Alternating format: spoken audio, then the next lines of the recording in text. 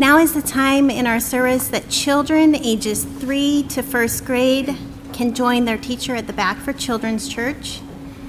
And if the rest of you all who are able could please stand as we listen to God's word together. Our reading this morning comes from Matthew chapter 21, verses 1 through 17. Now when they drew near to Jerusalem and came to Bethphage, to the Mount of Olives, then Jesus sent 2 disciples, saying to them, "Go into the village in front of you, and immediately you will find a donkey tied and a colt with her. Untie them and bring them to me. If anyone says anything to you, you shall say, 'The Lord needs them,' and he will send them at once." This took place to fulfill what was spoken by the prophet, saying, "Say to the daughter of Zion, 'Behold, your king is coming to you, humble and mounted on a donkey, on a colt, the foal of a beast of burden.'" The disciples went and did as Jesus had directed them. They brought the donkey and the colt and put on them their cloaks, and he sat on them. Most of the crowd spread their cloaks on the road, and others cut branches from the trees and spread them on the road. And the crowds that went before him and that followed him were shouting, "Hosanna to the Son of David! Blessed is he who comes in the name of the Lord! Hosanna in the highest!" And when he entered Jerusalem, the whole city was stirred up, saying, "Who is this?" And the crowd said, "This is the prophet Jesus from Nazareth of Galilee." And Jesus entered the temple and drove out all who sold and bought in the temple. And he overturned the tables of the money changers and the seats of those who sold pigeons. And he said to them, "It is written, 'My house shall be called a house of prayer,' but you made it a den of robbers."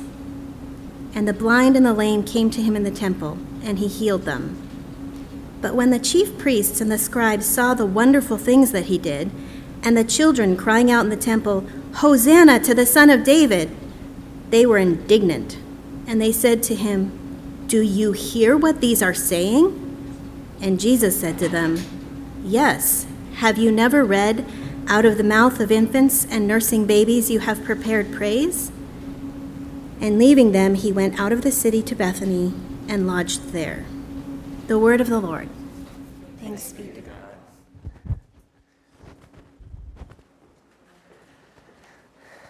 Well, good morning. I invite you please to pray with me.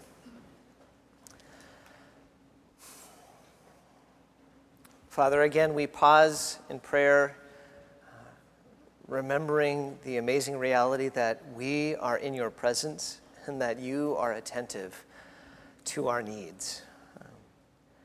And so, Lord, as we come to try to listen to you, we acknowledge before you that we can only do this by your help.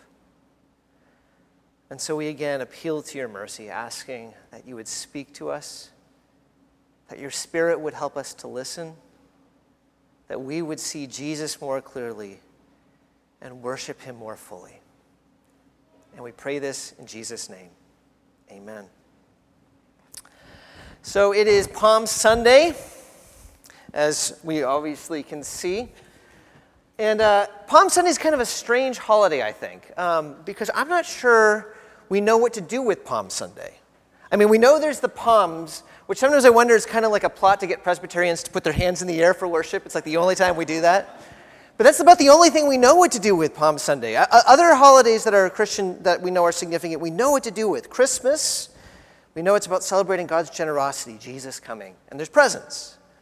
You know, in a few days, Good Friday, we know that there is a grief as we see Christ going to the cross. And then Easter, there is joy, there is celebration. But Palm Sunday, I don't know anyone who goes, Palm Sunday is my favorite Christian holiday of the year.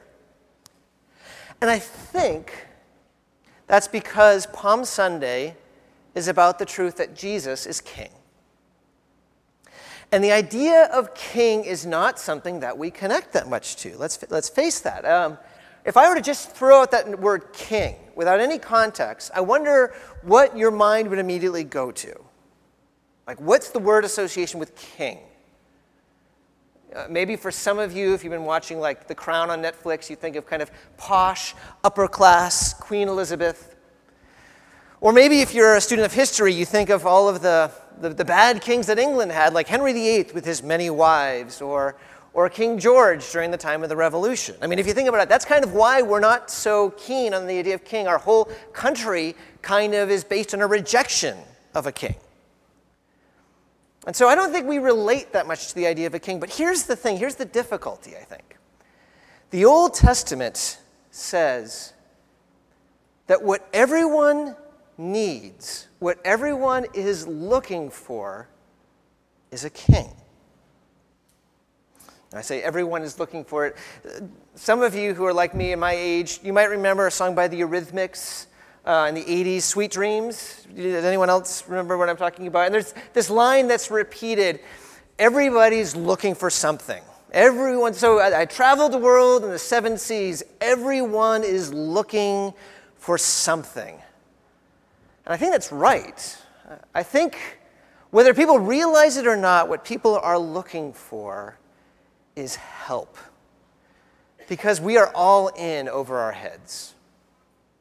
Now, we don't always admit it, we don't always recognize it, but we see signs all around us. Think of even just yesterday. Some of you might have been following in the news. There's this March for Life. Hundreds of thousands of people throughout the world marching in response to what happened in Florida. And I think it's sometimes portrayed as the sign of strength. Everyone kind of fighting for something, but if you really penetrate deep down, it's not a sign of strength. I mean, it's a cry of help, isn't it? These are people who are saying, we don't want to be afraid to go into math class and have to be shot. It's a call for help saying, we're in over our heads and we need help. And we don't just see that at a national level. We see this personally, don't we? I mean, why is it that we wake up at 3 a.m. and I find ourselves thinking about something? Why is it that we feel tight in our chest sometimes or tight in our shoulders? It's this knowledge that we are in over our heads. That's what the anxiety is about, that we need help. Some of us are workaholics. We don't know how to rest. Whenever we come to a time where we're just supposed to relax, we become unsettled and we want to start working again.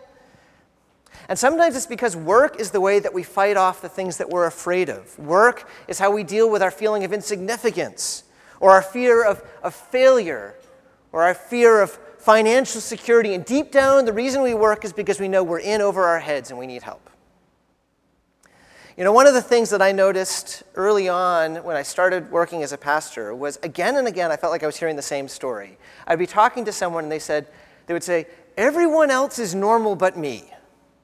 Everyone else has it all together except me. And that's what everyone was saying. Because people realize that they're in over their heads and they need help. Everyone is looking for something, and they are looking for help. And what the Bible tells us is that what they are looking for is a king. Now, we should understand that a king in biblical times was more than just about having power. Power, of course, was a key part of it, but a good king would do for his people what they could not do for themselves. That's what the purpose of power given to a king. So if you wanted protection in biblical times, you would need a king. And we understand that, I think, if you're a student of World War II, think of how England, during this time where they were afraid of the Nazis, just hearing on the radio the voice of Winston Churchill, this person who was guiding their armies and hopefully protecting them, that was their source of confidence. In the same way, we would look, if you were in the Old Testament time, to a king to protect us and keep us safe. A king was what was needed if you wanted justice. Now, the sign of a good society is when those who are most powerful take care of those who are most vulnerable. Problem with that is that doesn't come naturally because it is very easy, if you are in a place of power, to ignore the vulnerable. And so a good king would be the one who would draw people's attention to the widows, to the orphans, to the immigrants, and care for them. If you want justice, you need a king. And in Israel, a king had an even bigger role than even that, and that was to help lead his people towards God. Whenever you follow the story of Israel in the Old Testament, it was the king who would ultimately decide, is the nation going to be a nation that obeys God and follows him faithfully, or is the nation going to turn away from God? If you want to follow God rightly and you're Israelite, you want a good king. And so there's this place in Israel's history when things are going badly, and they are going badly. There's this, you see this decline where increasingly it's a place of injustice and inequity. Increasingly you see Israel turning their back on God, and eventually the people of Israel are overtaken by their enemies. And in the context of this decline, prophet after prophet say the same thing. You need a good king. And here's the good news. A good king is coming. God is sending you a good king. And one of the most important parts, one of the most important moments where the prophets will say this is in the book of Zechariah. And see if this passage sounds familiar to you. It says, "Rejoice greatly, O daughter of Zion. Shout aloud, O daughter of Jerusalem. Behold, your king is coming to you.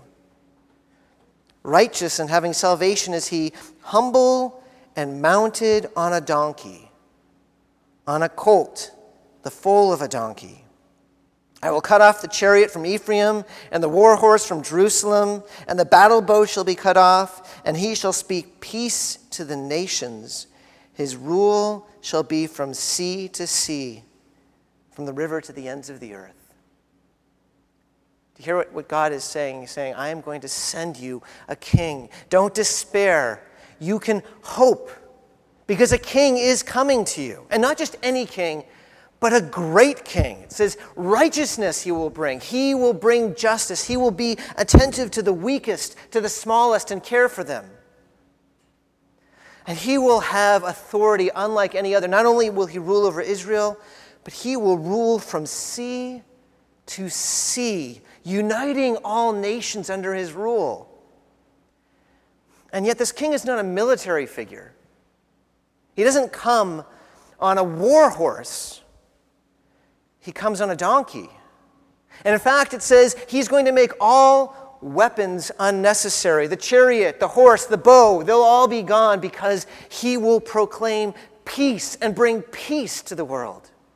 Imagine that for a moment, not having any weapons, not having to have any armed guards in any schools, not having to go through checkpoints in the airports, not having to lock your doors at night because there is no more fear, because there is perfect peace. And it's summed up by saying he is bringing salvation. O Israel, take heart, rejoice, hope. Your king is coming to you. What God is saying, not only to them, but to us, is you are in over your heads. You cannot do this. You need help. And the help that you need comes in the king who is coming to you. Everyone is looking for something, and what they're looking for is a king. And what Jesus declares for all the world to see on Palm Sunday is he says, that is me. I am the king that you have been waiting for. Now, if you read the Gospels, you'll know that Jesus, the whole time during his ministry, is not always so public about that claim. In fact, for the 3 years leading up, there are hints, and they're more than hints. Even the way Jesus speaks, again and again, people comment on how he speaks with authority. Have you ever had someone like that who just speaks with such certainty and such honesty that you just know that you can trust what they're saying is true? He spoke with such command, and it seemed like everything else besides people in the world realized who he was. So he would command demons that terrified people, and they would shriek in fear. He would command diseases, and they would run away. He would command a storm, and in a moment, it would become silent.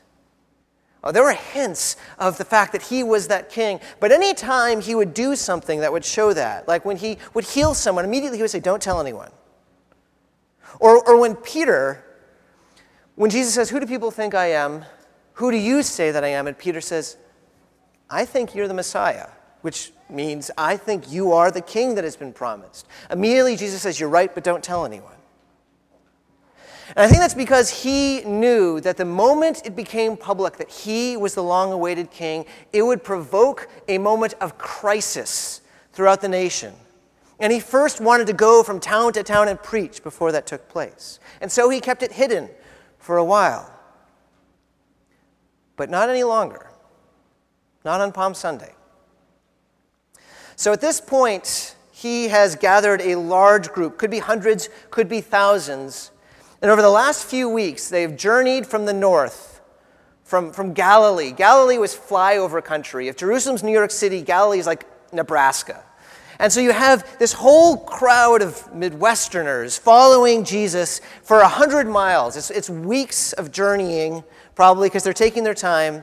And that journey goes over the Mount of Olives, and then when you get to the top of it, you look down into the city of Jerusalem, and it's just about a mile left, and you can see, and it's this parade. Pretty much everyone is traveling to Jerusalem for the Passover. But when they get to near the top of the Mount Olives by the small town Bethpage, Jesus stops. And you can imagine if you're in the crowd wondering what is going on. We're almost here. Why are we stopping? But Jesus stops. He talks to a few of his disciples, and his disciples quickly go away. And so the crowd is just kind of sitting, maybe talking with each other, wondering what the delay is. Maybe Jesus is hungry or something. But then you can imagine at a certain moment, people who are talking suddenly stop talking because they see the disciples bringing this donkey to Jesus. Now, Jesus has, to our records, never before ridden an animal anywhere. He's walked the whole way because that's what he does. There is no need for him at this moment to get, but in that last mile entering Jerusalem, he is deciding to ride on a donkey. And everyone stops talking, and then they start whispering to each other, is this what I think it is? Is Jesus doing what I think he is doing? And then when he gets on the donkey and starts riding, they know exactly what he is declaring, that he is explicitly fulfilling that passage in Zechariah, behold, your king is coming to you, humble and mounted on a donkey. He is declaring by this very action, I am the king that God has promised. And in that moment, pandemonium breaks out.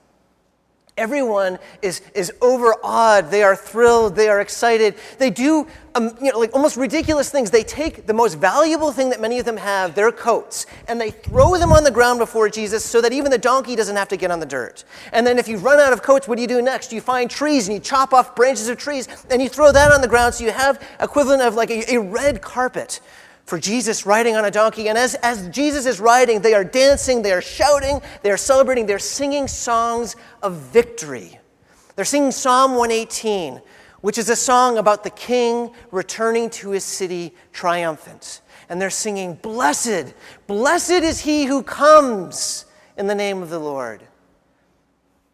And again, they shout out this one word, this one phrase, Hosanna. Hosanna. Do you know what Hosanna means? It's a cry of help. It literally means save us now. They're crying out as they realize their king has come, save us, save us, save us. We are in over our heads and we need help. Save us now. You know, there's much that these people don't understand what's going on about Palm Sunday, but they are right in this moment. They are doing exactly the right thing. They are crying out because they realize that this is the one who can help them. This is the king that God has promised. And I wonder if you and I see that clearly this morning. Do we recognize that Jesus is the king? That he is the one that in our weakness, in our inadequacy, we can look to help us. I mean, why are we anxious? We're anxious because we know that those things that are so important to us, we do not have power over. We cannot deal with. Let me tell you, there is nothing that fits that category for Jesus. I mean, Jesus treats a hurricane-like storm like some of us treat our dogs. Essentially, he says, sit, and it obeys. He has power over life and death. There is nothing that Jesus will not say, I've got that. Or maybe for some of us, we feel, no, my anxiety is not about the things outside of me. It's what's within. I know the person that I should be. I want to become a person differently, but I make the same mistakes again and again, and regularly I realize just how messed up I am inside. Do you not understand, though, that Jesus is a king who sees you completely? The Samaritan woman, what was it that she said after she met with Jesus? He told me everything I ever did. He sees us. And you know, there's this one moment where Jesus heals. There's this man with the shriveled hand. And Jesus, simply through speaking, allows this thing that's shriveled to become whole again. And with his word, as he speaks to us, he does that for our very souls. I mean, we are in over our heads. More than anything, we're in over our heads when it comes to our relationship with God. God, we have messed up that relationship. We have broken it beyond repair. And Jesus says, I've got that too. I can take care of everything that you are in over your head about. Do you see that? Do you understand what Palm Sunday, what Jesus riding on a donkey for all the world to see, he is saying to us, I am your king. I am what you have been looking for, what you need to help you. Now, if we can see that, if we recognize what Jesus is declaring, we really are left with a choice of only two decisions. We can either say to Jesus, Hosanna, or we say to him, who is this? I mean, those are the primary responses we see in our passage. What this passage invites us to do, what it really calls us to do, is to join in with the crowds, to join in with the children who sing in the temple, Hosanna, and make that our cry as well. Save us now. Save me now, Jesus. Do you realize that? That is the essential, that is the very heart of what it is to be a Christian. That cry. It's the prayer essentially that Bartimaeus prayed when he was blind along the road. Have mercy on me. He's saying, save me, Jesus. It's the prayer that the thief on the cross, when he said, remember me when you come into the kingdom, he was saying, save me now, Jesus. And it's the prayer that we who come to Christ, when we become a Christian, that is our prayer as well. Hosanna.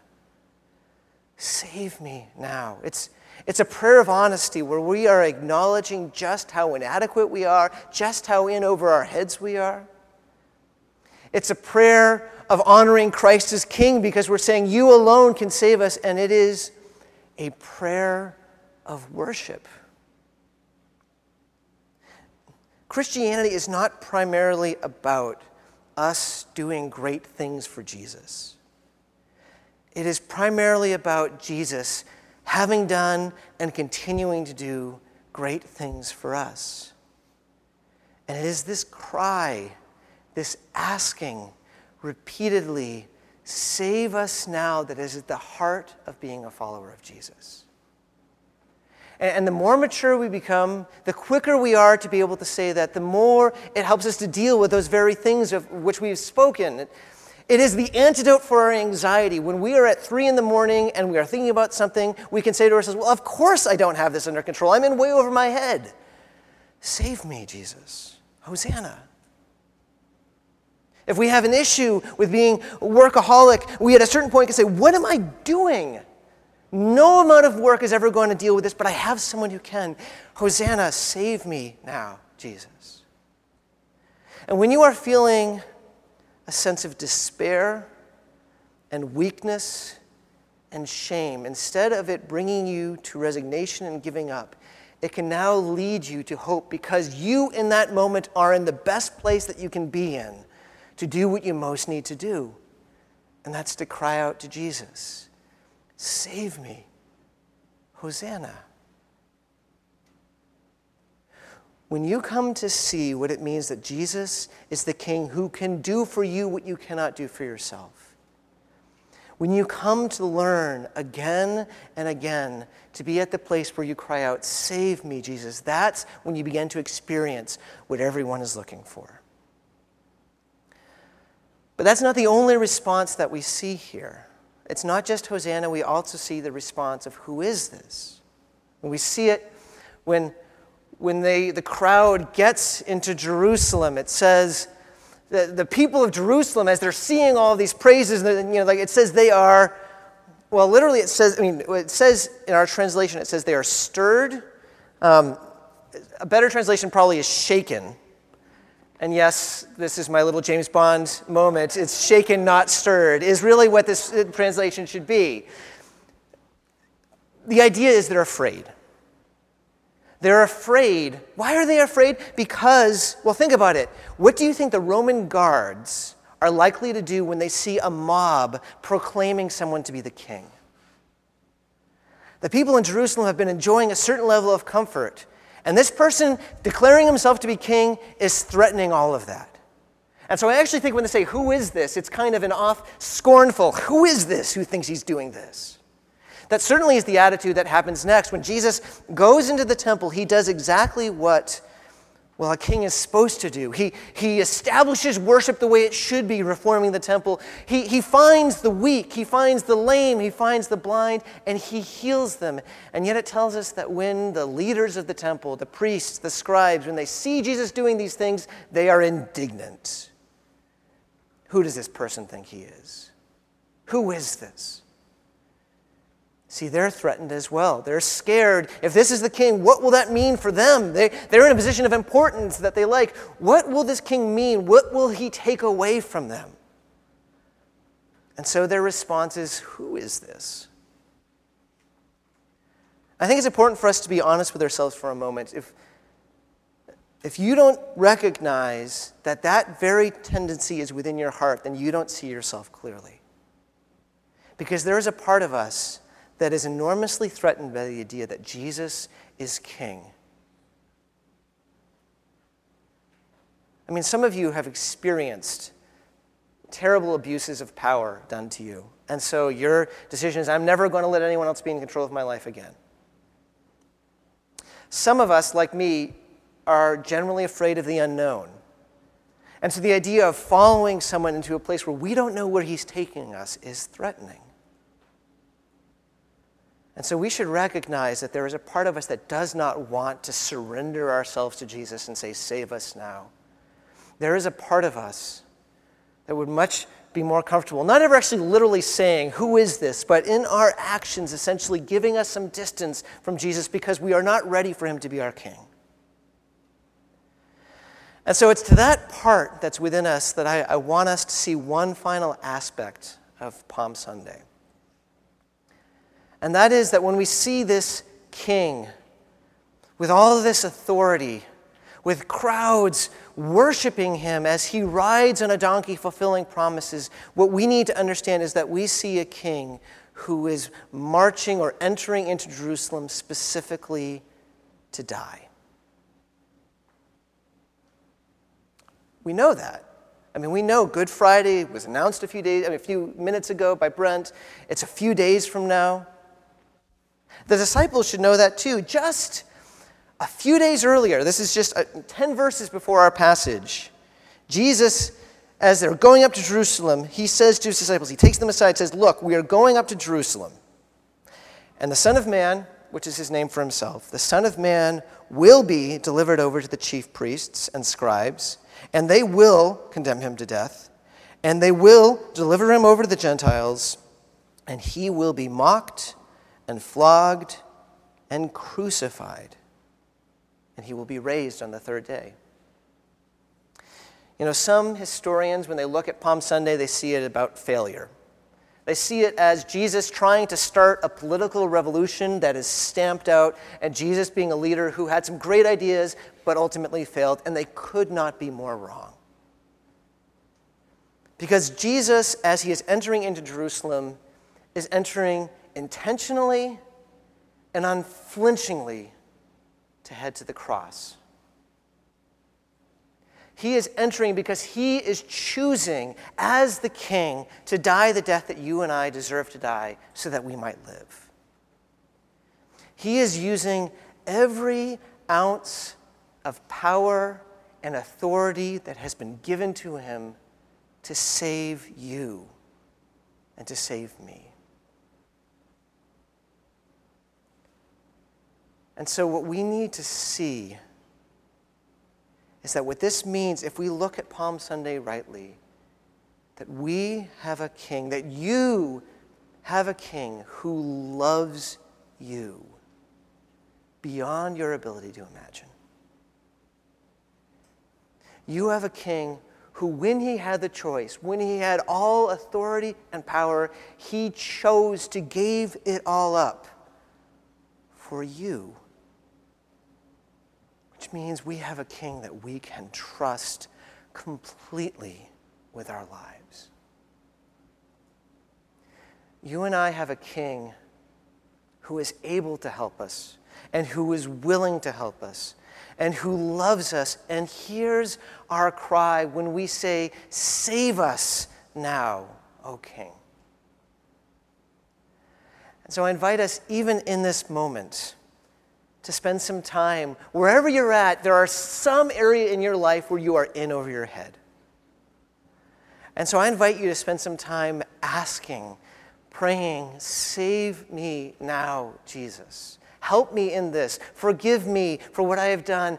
There's something that I know that I cannot handle. Let's spend some time in silent prayer, and then I'll lead us in prayer in a moment after that. Would you please join with me in prayer?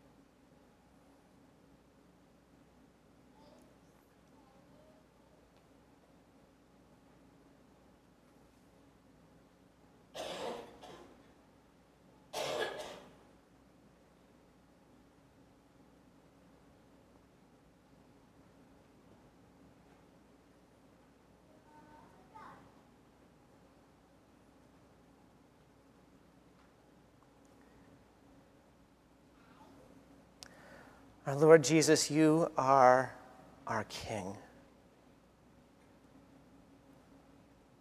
You alone can do for us what we cannot do for ourselves. You are the one who can save and rescue.